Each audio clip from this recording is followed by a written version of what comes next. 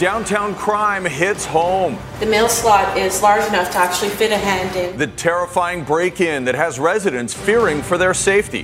The Broadway subway right on track. Beginning this fall and completing the project in 2025. The company just awarded the mega contract and how soon they'll start digging. And snowbirds flocking to BC campgrounds. Most of them are reporting they're already booked. RV owners find waiting lists for winter accommodation. You're watching Global BC. This is Global News Hour at 6. Good evening and thanks for joining us. Concerns tonight about the safety in and around the downtown core after another frightening situation in Vancouver. A woman who woke up to confront a knife-wielding man in her Yaletown condo. Jordan Armstrong has more on why critics say it's another example of the growing crime and decay in the region. We're on Richard Street in Yaletown, not far from where it happened. The victim's dog woke her up just after 3 o'clock this morning. She looked outside and saw a guy holding a food delivery bag. It turns out he was the accomplice. She went back to bed and realized moments later there was actually a second man inside her home. He was downstairs. She kept her distance, but she says he threatened her twice with a knife. She screamed, and the bandit took off with electronics, her wallet, and several purses. 25 years living in Vancouver, she says the city has declined rapidly during the pandemic, and now she wants out. We're not revealing her identity nor exactly where she lives, but she wanted to speak out to warn others about a design flaw which allowed the thief to unlock her front door by reaching through the mail slot. She lives in a ground-level suite with its own door accessing the sidewalk. She says get a deadbolt or seal off the mail slot.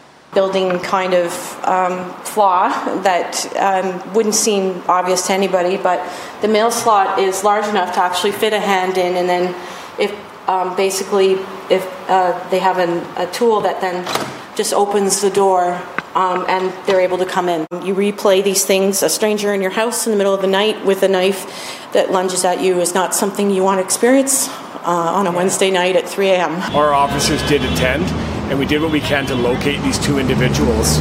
We did also have a canine unit who did attempt to track, but unfortunately were unable to locate them. Vancouver police spent the day canvassing the area for surveillance footage. Both suspects appear to be in their 20s. One is white, the other possibly South Asian. Jordan Armstrong, Global News.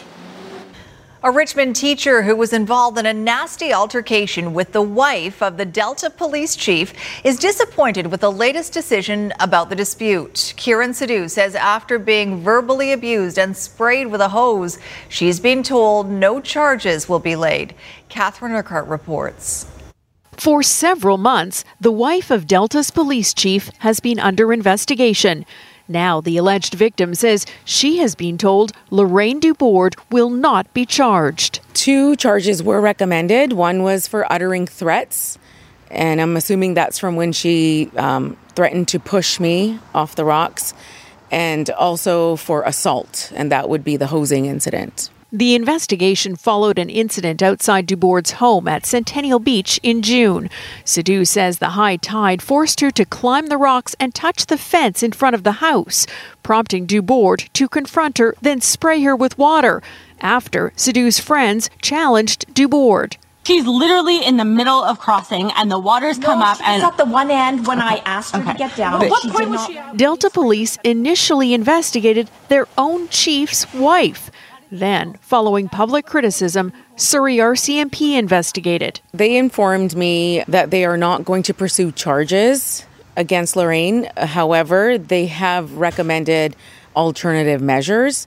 Alternative measures usually involve offenders with no criminal history. The accused given the opportunity to accept responsibility for the crime and make amends. Generally meet with a probation officer, and there's some sort of restitution that's developed, and it's really everything is handled outside of the court setting. The OPCC is still investigating misconduct allegations related to how the case was handled by the Delta Police Department. Also outstanding, a service and policy complaint sent to the Delta Police Board. It concerns the department's policies and procedures related to real or perceived conflicts of interest. Her position and her husband's role in the community are important in terms of how she conducts herself. The BC Prosecution Service has confirmed Dubourg faces alternative measures, saying it was guided by the criminal code. Catherine Urquhart, Global News. And now the news tens of thousands of Lower Mainland commuters have been waiting for. Work is finally set to begin to extend the Broadway subway line, one of the busiest traffic and transit arteries in the country. Sonia Deol joins us now with more on what will soon be a major transit hub at Broadway and Arbutus. Sonia, this is going to be a transformative project, no doubt, for transit users and local businesses. Absolutely, Chris. This is going to be one of the biggest transit projects we've ever seen since the Canada Line, and some people may remember how disruptive that was. Today, all levels of government showing up for the big announcement, from federal to provincial to municipal. Another huge step for the Broadway subway extension, with Mayor Kennedy Stewart calling it a great day for Vancouver. Can you believe what's happening here today? We are starting on the Broadway subway. The contract to design and build 6 new underground stations stretching the Millennium Line from VCC Clark to Arbutus, awarded to the Broadway Subway Corporation, a joint venture between Acciona Geller. Each hour the extension will be able to move more than 7,000 people in each direction, and that's 3.5 times more than we can do today. Construction on the $2.83 billion project set to start in the fall and in service by 2025, bringing new jobs to a province trying to recover from the economic effects of COVID-19. This project will also be under a community benefits agreement, ensuring that local hire is a first priority, that training the next generation of skilled workers, women, Indigenous peoples, and others who have oftentimes been taken out of the equation when it comes to apprenticeships will be at the front of the line. The extension seen as welcome news for transit users. I love the project. That'd be awesome. Oh, I think it's great.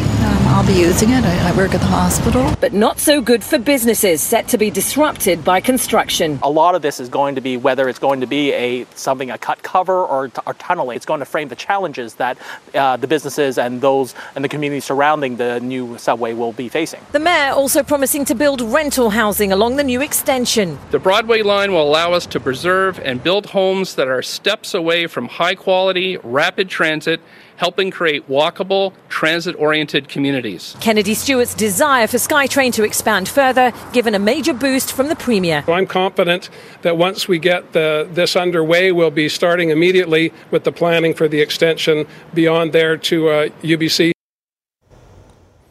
All right, Sonia, that extension is not a done deal yet. Could it turn into a federal election issue, maybe? Absolutely could, Chris, given that Justin Trudeau and the federal government gave $900 million to this project for this extension to make that possible. If Justin Trudeau calls an election, it all depends on who's in charge and how much more money they're willing to give the province and to Kennedy Stewart for that further extension out to UBC. That is still anyone's guess. Chris? All right, thanks very much, Sonia. Now a look at today's COVID-19 numbers for BC. We have 89 new cases. That brings our total to 6,041. Sadly, one more person has died from complications from the virus, which means we've now lost 210 people to COVID-19. 34 people are in hospital, 11 of them in the ICU. 4,644 people are considered fully recovered, leaving us with 1,175 active cases and 2,801 people in isolation. It's a dire warning from the province's top doctor. BC remains at a tipping point when it comes to the spread of COVID-19. But as the province shifts towards a return to school and more people heading back to work, the guidance is changing slightly on one of the most familiar COVID-19 rules. Richard Zussman has more. It's been a pandemic response staple. When you're with people not in your bubble, stay 2 meters away. But in some very specific areas, that's now changing. But 1 meter is also good if you're with the same group of people you know and see regularly, such as work colleagues, classmates, for example. A surprise shift from the province as British Columbia gears up for the next phase of COVID-19, one including more people back to work and back to school. If you're going to be face-to-face, then absolutely we need that 2 meters. But if we're going to be in rows next to each other, then it's somewhere in between there is perfectly safe. The messaging part of the province's new round of data modeling. Cases of COVID-19 are growing among young people, light green showing those 20 to 29, dark green those 30 to 39, and continuing to slowly rise, shown in dark blue, those aged 10 to 19. Right now, British Columbians continue to operate at about 65% of normal. But Dr. Henry's now familiar warning continues. COVID cases will soar if this number goes up to 70% or higher. We're at that precipice, if you will, where we need to take the actions to ensure that we can move forward into the fall and keep our curve low. The cases continue to be focused in Metro Vancouver. Vancouver Coastal Health seeing an infection rate of 18.6 people out of 100,000. Fraser Health at 15.7 out of 100,000. And if we put that into the context of some of the guidance that we've seen come out of Europe and the US, where the cutoff for being safe for things like full opening of schools and businesses, they use a measure of 25 per 100,000. Premier John Horgan says the province has no intention of changing the approach when it comes to cracking down on those breaking COVID rules. Minister Farnworth has announced and has in fact issued significant fines for people who will disregard these basic public health orders. And we'll continue with that method of carrot and stick until we get the types of outcomes that all British Columbians want to see. Many wondering if there are more presentations like this one. With cases rising, the stick may need to take a bigger role. Richard Zussman, Global News, Victoria. And new details today from the province on how it will distribute $242 million in federal funding to reopen schools safely next week. Keith Baldry has more on who will decide how that money will be spent and when it will be doled out. We are initially allocating $101.1 million to public school districts, $7.96 million to independent schools, and reserving $12.1 million for emerging COVID-related issues between September and December 2020. It's no doubt a big boost to efforts to make schools as safe as possible when they reopen next week. The money Education Minister Rob Fleming is referring to may be coming from Ottawa, but how it will be spent will be up to each school district. Some money will be spent on physical improvements, some on hiring more employees, and some in other areas. So this funding will be used in different ways by different school districts based on what their priorities are for additional resources for COVID safety. It may be hiring additional teachers and supporting remote learning options where the need for that is great. It may be different in a rural or remote community where the emphasis might be on transportation or investments in a school around safety. This funding injection and local control over how it will be spent was welcomed warmly by those who work in the system. We're getting closer to where we need to be. Obviously, we would have preferred stricter guidelines about that. But what we expect is that every single school district across this entire province will do their best to ensure that teachers are hired, to reduce classroom density, and ensure there's a remote option offered. The way that the Minister Fleming, this announcement has come out, we're very happy because it does it puts the decisions of where the money should be spent at the local level. The money coming from Ottawa will arrive in 2 installments, with a second $121 million scheduled to arrive in January. All right, Keith Baldry is here to talk more about the back-to-school plan. Keith, Dr. Henry was also asked today if individual schools could choose to make masks mandatory. Yes, the ever-sensitive issue of whether you should have a mask mandatory in schools is an issue that's not going away. We do have at least one instance of a principal in the Tri-Cities area saying that he was invoking a mandatory 100% mask rule. He was overruled by public health, and he's had to revoke that in an email to parents saying it remains public health's view. It is voluntary except for high-traffic areas. That question was put to Dr. Bonnie Henry today about that. She just hasn't really heard a lot about that, but again, repeats her concerns about mandatory mask wearing. I'm not aware that any schools have the need for that type of a measure. It is what we would be above and beyond what we feel is needed given the evidence. So I think they need to look at where masks are going to be of benefit and where they may be a hindrance, because we know there's challenges, particularly for younger children, in terms of being able to learn and it can impede for some children. So again, to repeat, no mandatory mask rule coming in BC schools, at least not right now. I predict, and talking to a lot of educators, that students being students and peer pressure being what it is, a lot of kids are going to be wearing masks more and more as the school year progresses. We'll start beginning to realize whether that's true or not starting next Thursday when kids come back to school. As long as they don't trade masks, or at least exactly. Not dirty masks. Not like trading cards. Okay, thanks, Keith. Plans to go camping for their 5-year-old's birthday spoiled by thieves. We'll show you the signs of life in Lebanon more than a month after a blast that destroyed the Beirut waterfront. That's coming up on the News Hour. And can the Vancouver Canucks keep their Stanley Cup dream alive? Another must-win game coming up later in sports. Right now, though, a Langley family had brought their trailer out of storage, planning a camping trip for their 5-year-old's birthday, but it was stolen right from their driveway. Fortunately, the theft was caught on camera, which helped investigators write a much happier ending to the story. Here's Aaron MacArthur. It looks like the most normal thing in the world. A truck backs up to a travel trailer, hooks up and drives off. But this is at 3 a.m. The trailer still has its wheel chocks on, and it does not belong to the people in this truck. It was stolen out of the front driveway of this Langley home. How long did the whole thing take? 5 minutes, tops, like start to finish. The trailer is owned by Derek, who doesn't want us to use his last name, but the Langley resident only had the unit in his driveway for a couple of hours. He had brought it home from storage to pack up for a weekend camping trip. 5 hours after he unhooked, it was stolen. The next morning, he couldn't quite believe it. It was like waking up out of a dream. Like I wasn't sure at first. Like I kind of saw nothing and then couldn't remember, did I actually bring it home? The Langley RCMP didn't provide comment about the brazen theft, but late Thursday afternoon, Derek says the RV was found at a rural property in Agassiz, mostly because of the security video that was recorded by his Tesla parked in the garage. It definitely helped right away because he had the video. He saw the truck. He knew what truck it was, and right away knew that it was ours. That's why we got called. The camping trip was supposed to be a celebration for his son's 5th birthday. He just wants to go dirt biking, so that's what our plan was, just to take it out dirt biking, and that's it. It's gone. So, with everything else that goes with it.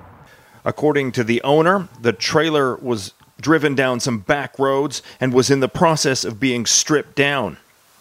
They'll still miss the camping trip, the RV now evidence in a much larger investigation.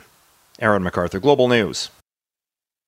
Surrey RCMP have made a significant seizure of illegal drugs. On August 20th, officers detained 2 individuals outside a residence in the 9400 block of 129th Street in Whalley.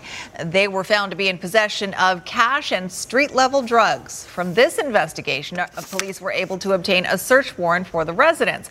Officers found and seized an enormous stash of illegal drugs, including 225 grams of cocaine and 3.1 kilograms of suspected fentanyl. They also found $100,000 in cash. One suspect was released at the scene. Another was arrested during the execution of the search warrant. No charges have been laid. Up ahead, a different kind of crop for some Kelowna growers. What harvest time is like at Canada's largest outdoor cannabis operation. And Joe Biden visits Kenosha, Wisconsin. What he did that Donald Trump did not. Clearing stages of a rollover crash here in West Vancouver, westbound on the Upper Levels Highway near Cypress Bowl Road. Only the left lane continues to get by, and traffic is backed up from about 15th Street on the approach. Time to renew your home insurance. Switch to BCAA for local knowledge, customized coverage, and valuable ways to save. Visit bcaa.com. I'm Trish Jewison in Global One, high above a crash in West Vancouver. Animal rights activists protested in Abbotsford today as 4 of their members faced charges in court. Questions still linger about the explosive video that sparked the protest and the arrests. The activists face charges of break-and-enter and mischief stemming from a protest in April of last year. Dozens of activists stormed and occupied the Excelsior Hog Farm claiming video had shown animal abuse at the facility. The industry abuses animals with impunity. There is zero government oversight on farms. The industry regulates itself, and this should concern anyone who cares about transparency and accountability. However, as mentioned, there are serious questions about the authenticity of the video that sparked the protest. The farm's owner claims the video, which was released by PETA, is a fabrication and that PETA used only images from the part of the farm that cares for sick animals. He gave cameras and reporters a tour of the farm to prove the animals were treated humanely. The SPCA even says it investigated the farm within a few days of receiving the video and found no conditions that would have warranted the seizure of animals. The case of the 4 protesters was put over until next month. An orcharding family from Kelowna is branching out, acquiring hundreds of acres for the largest commercial outdoor cannabis crop in Canada. They are now the largest employer in the community, and as Global's Darian Matassa-Fung reports, September is harvest time. A family-owned and run BC cannabis production company is nearing its first ever fall harvest, ready to bring in 60,000 plants. Latitude, we're very warm and we have a long summer. So what happens is we get cool at night. We couldn't be more excited. I mean, everybody is just pumped around the place. Speakeasy Cannabis is owned and run by Mark Geen. He's organizing the harvest this month, a crop that has been over 6 years in the making, the time it took to get the okay to do this from the Canadian government. It took 6 years, 3 months, and 9 days to get. It was a grind. Speakeasy's outdoor grow-up is one of the largest in Canada at around 60 acres in Rock Creek, a mere village near the U.S. border east of the Okanagan Valley. We're expecting it about 150,000 pounds total, and that's flower as a finished product and biomass as well. So we will have a pretty good supply. As one of the pioneers in Canada's budding cannabis market, Geen says security was up to them to design. The security system up there is very robust. We've got 4 layers of security, not including the fence. Geen tells me his family has been farming here in the Okanagan since the early 1900s when his great-grandfather came here from England. Being in the area where it's so dry, our relative humidity right now is probably 30-40%. Temperatures are still up in the 30s during the day. It's just absolutely perfect for making plants grow vigorously. The harvest will create 80 jobs, with more to come as they expand indoor operations in the near future. Darian Matassa-Fung, Global News, Rock Creek. Still to come, unlocking some of COVID's dirty secrets. That is not the right video. Well, we'll tell you about Joe Biden's trip to Kenosha coming up. And hoping for a miracle in the rubble of a Beirut building 1 month after the blast that leveled it.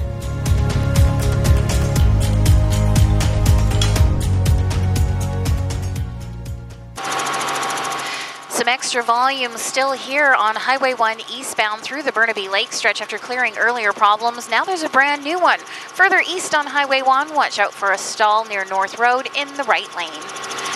Time to renew your home insurance. Switch to BCAA for local knowledge, customized coverage, and valuable ways to save. Visit bcaa.com. I'm Trish Jewison in Global One, high above Highway 1 in Burnaby Lake. If you get the unsolicited ballots, send it in and then go make sure it counted. And if it doesn't tabulate, you vote. Donald Trump continuing his campaign against mail-in voting in the upcoming election by suggesting people vote twice, once by mail and once in person, which of course is against the law. That forced the North Carolina State Board of Elections to remind people that attempting to vote twice in an election is a felony. Well, Democratic presidential candidate Joe Biden traveled to Kenosha, Wisconsin today to do what the president didn't: visit the family of the man who was shot by police. The president, meantime, talking more about his plan to redirect federal funds away from some Democrat-led cities.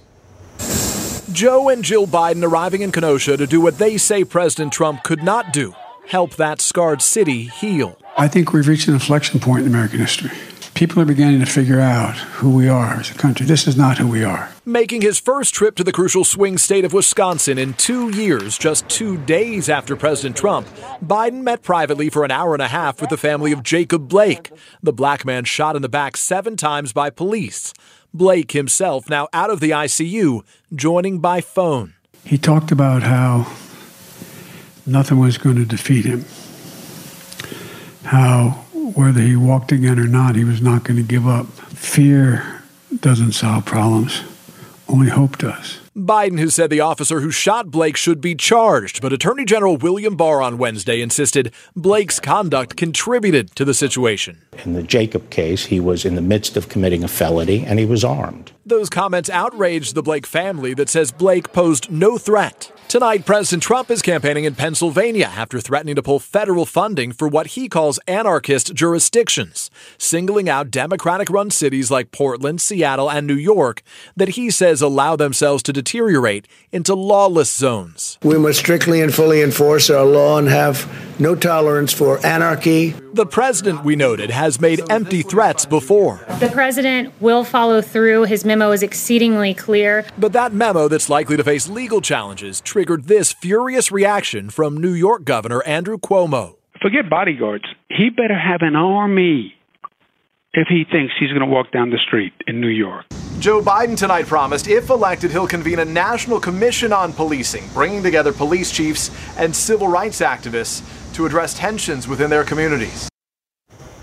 Search teams going through the rubble of an area devastated by the Beirut port explosion detected signs of life in the debris of a collapsed building today. A rescue dog first detected movement in an area that was one of the worst hit by the August 4th explosion. Maybe there are still miracles these days, and maybe one is happening tonight in Beirut. A Chilean and Lebanese rescue team detected what could be a heartbeat and a thermal image indicating life in a crumbling building.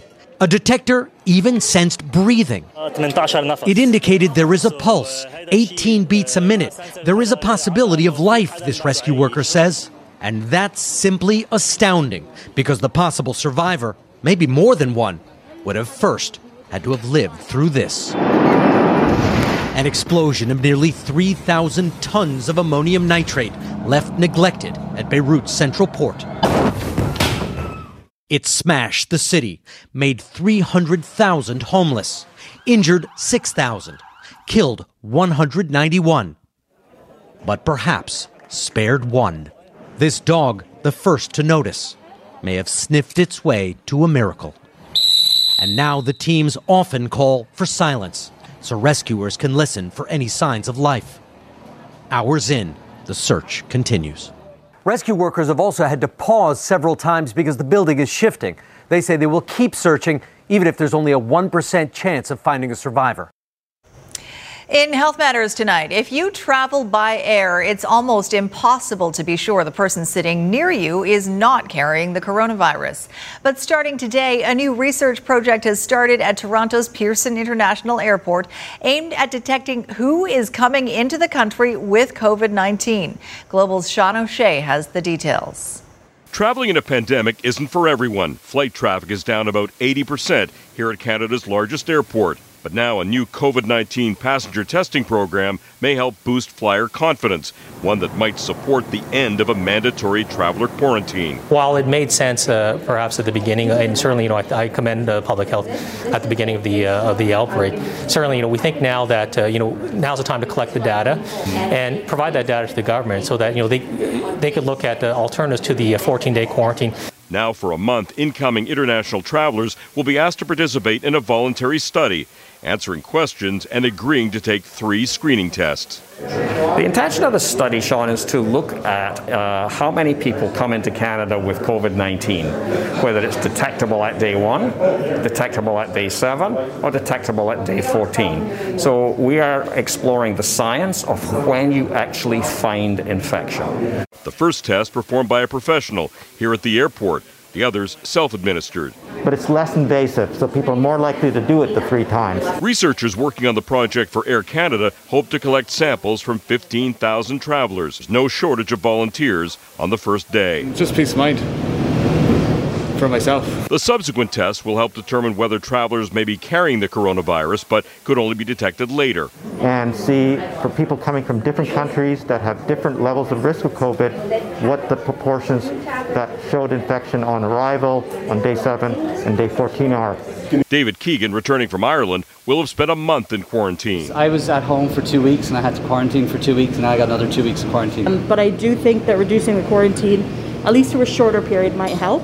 I would hope that the data would support our thoughts that there is an alternative to the 14-day quarantine. And if so, drive more business for airlines. Sean O'Shea, Global News, Toronto. Later on the News Hour, Harry and Meghan sign a mega deal. Their partnership with Netflix and the pet projects they'll create. And with the border closed, how RV owners are trading the Sun Belt for BC.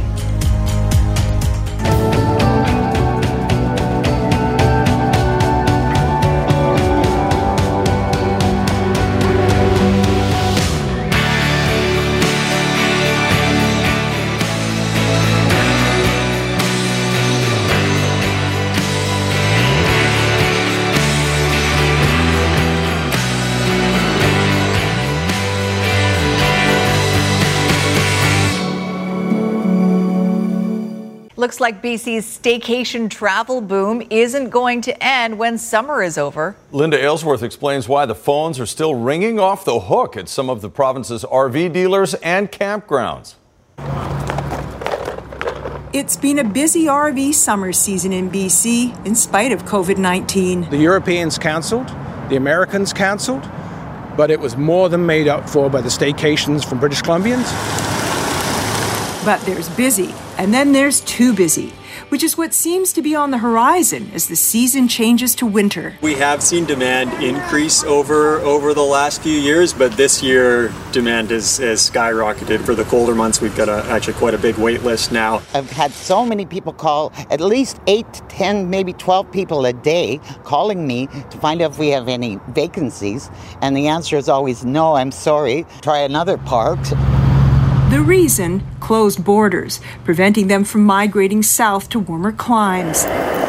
For many, staying on the East Coast or in the prairies is not an option. I mean, minus 20, minus 30 wind chills going down to minus 50. You just can't operate an RV park with that. You need to be in insulated housing to be able to cope with those temperatures. Or you drive to BC, which as many as 15,000 Canadians who live in their RVs are considering. Problem is, we only have 3,000 winter sites here. What we're doing to try and address that is work with our partners in the BC hotel industry to see whether they can actually house some of these people in housekeeping units. As many as 200,000 Canadians live year-round in their RVs. Some will find sites with electricity, propane, and sewage. Others might find refuge with family and friends. And if they can't find it in regular parks, they may decide to camp in streets or parking lots or other places. Of course, the borders might open by then, but given what's going on in the U.S., some snowbirds might decide to tough it out here anyway. Linda Aylesworth, Global News. Well, looks like a nice vacation. Sure, it's going to be for a lot of people. Let's hope the winter is as nice and mild as the summer has been so far for them. Christy's here with more on the forecast. Thanks, Chris. Yeah, not looking into our winter forecast just yet, that's for sure. We'll likely have winter weather here, but for the next several days, it's all summer, that's for sure. I want to show you, before I talk a little bit about the forecast, look at these photos that just came into our newsroom today. Funnel cloud or tornado spotted over the Adams Lake area. Dale Anderson sending us this. Really quite a stunning shot of either a tornado or a funnel cloud. Now, I want you to note, though, this occurred on August 31st early in the morning, but we just got these photos today. We've got a call in to Environment Canada to see if they can confirm this, but quite a stunning shot. Thank you to Dale for sending that to us. But yes, nothing of concern today, everyone. All heat, all sunshine. Now, over the weekend, though, Saturday and Sunday, expect cloud cover in the morning. That's going to keep our conditions a little bit cooler, but we'll come out of it Monday and Tuesday. If you like the heat, there's lots on the way. Tomorrow, especially being a hot one, not only here, but in Kelowna, and you'll see 2 days of heat before that little dip occurs for your region also. Now, the North Coast not enjoying all the sunshine that the rest of us will. Tomorrow, cloud cover for you, and as you head into your Saturday morning, morning, more rain, and that shifts into the BC Peace River South region.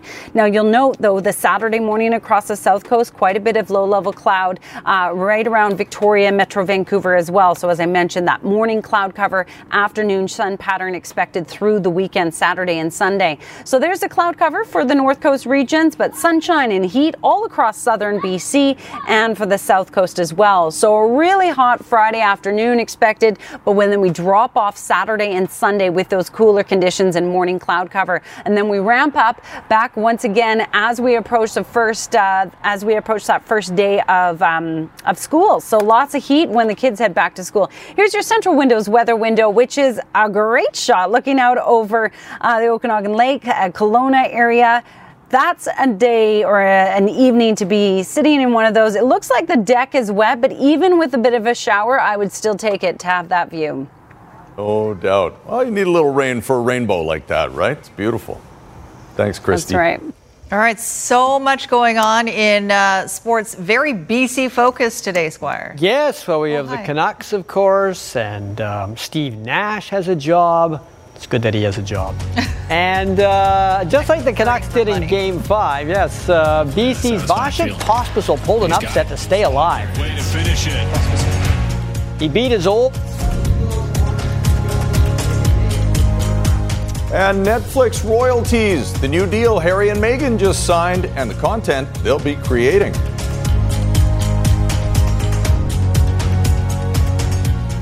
Well, big surprises and hopefully lots of celebrating is ahead for Canuck fans tonight.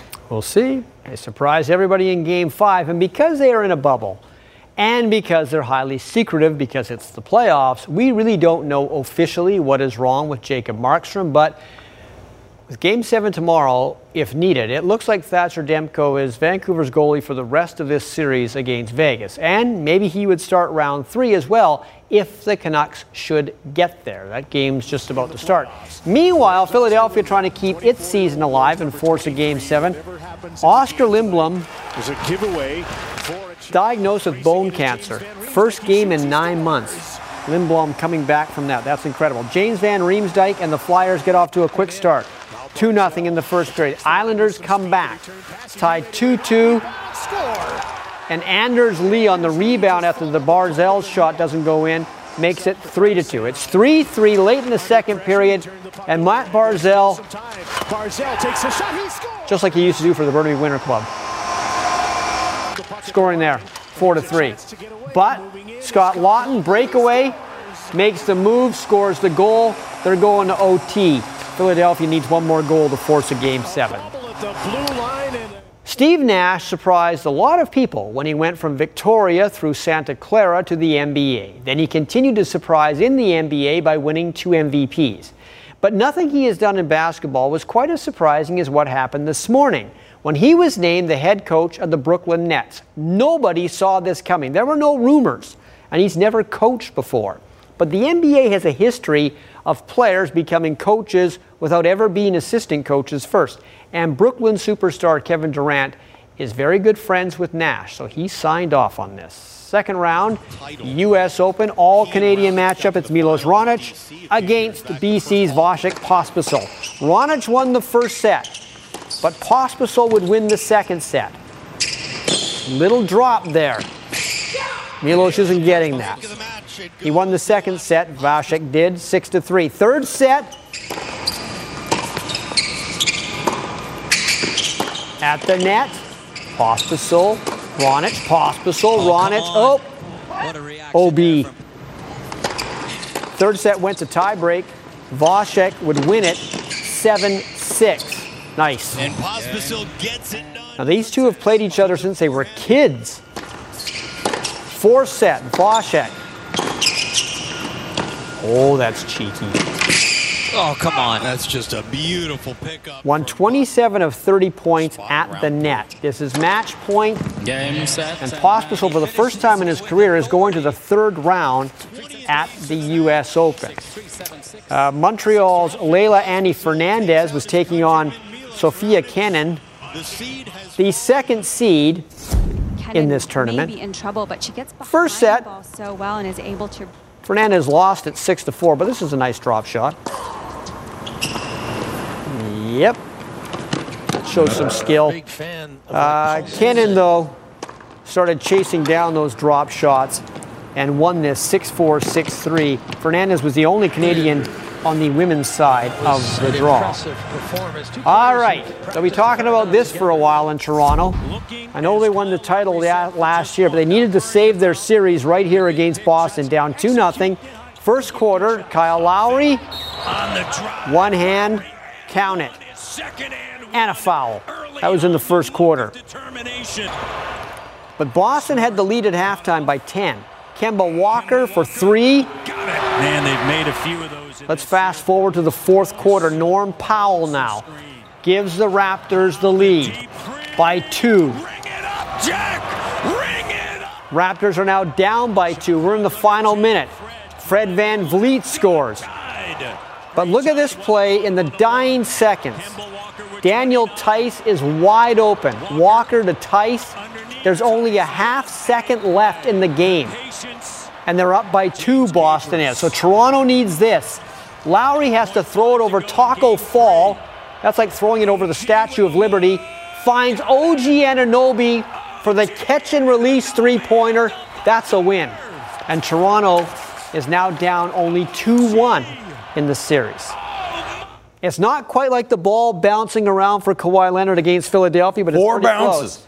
The Caps will play their first game at BC Place in 6 months this Saturday night against Toronto FC. Vancouver's trying to snap a 3-game losing streak. They've been outscored 6-0 in that losing streak. Maybe playing at home, even without fans, will change things. He's tied down, a little bit of space. Can he get a good cross into the middle? Wonderful ball in! Header from Kyoto! The mood is not a mood of giving up. It's a mood of we want to win, we want to do well. I felt in training everybody was good, was competitive, working hard.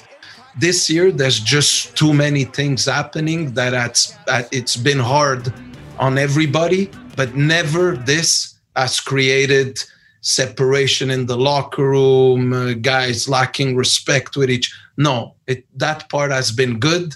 Now it's a group that deserves to start making points again. Enjoy about this. Why am I doing this? Oh, I see. My head disappears. Okay. You got taller. I know. How long can you keep it up, though? All right, thanks, Squire.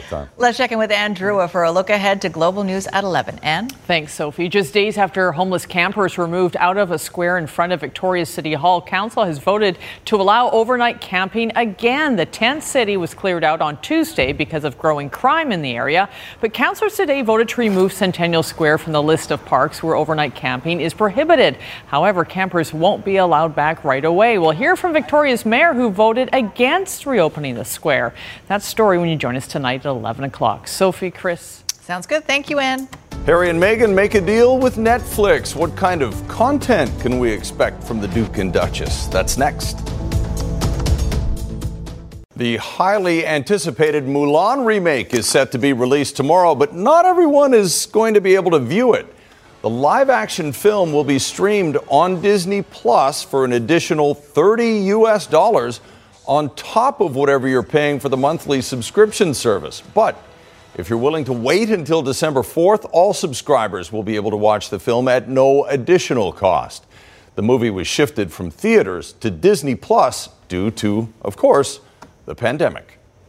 Well, 6 months after their own real-life drama detangling their lives from the royal family, Britain's Prince Harry and Meghan Markle have signed a multi-year production deal with Netflix. The couple is starting their own production company and will be creating content exclusively for the streaming service that they hope will inform but also give hope.